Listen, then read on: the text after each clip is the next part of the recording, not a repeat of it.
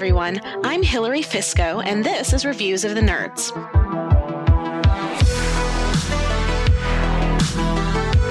Today, I'm reviewing Wingspan, an engine-building board game for 1 to 5 players from designer Elizabeth Hargrave and Stonemaier Games. If you're a fan of strategy games, you've probably at least heard of Wingspan. The game and its artwork won dozens of awards and honors after it was released in 2019, including the prestigious Kennerspiel des Jahres, and it quickly became a favorite in the gaming community. The premise of Wingspan is simple. Each player is a bird enthusiast, working to build a personal wildlife preserve by populating it with birds, feeding them, and collecting their eggs. The appeal of Wingspan is also simple. Variety, both in playable bird cards and in strategy options. The 180 cards each feature a unique bird, meaning you never play the same game twice.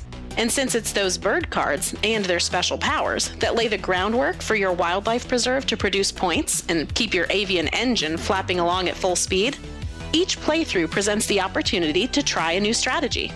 I'll be honest, it was actually Wingspan's components that quickly endeared it to the gamers at my house. The artwork on each card is striking and detailed, which enchanted both kids and adults. We were also huge fans of the trivia tidbits provided for every single bird. The colorful wooden eggs and bird feeder dice tower helped create an immersive feel at the table.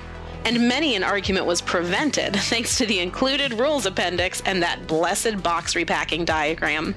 One of the biggest perks for us, though, is that within one game, you can have fun at different levels, whether you're hyper-competitive and analytical like my teenager, or laid back and just there to enjoy yourself like my first grader.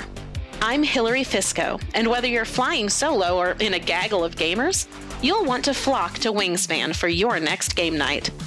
If you'd like to follow along as I balance our homeschool life with encouraging, empowering, and educating through my small business, you can find me posting and teaching on Instagram, YouTube, and Facebook at KYRedheadMK, and streaming periodically on Twitch as KY Redhead.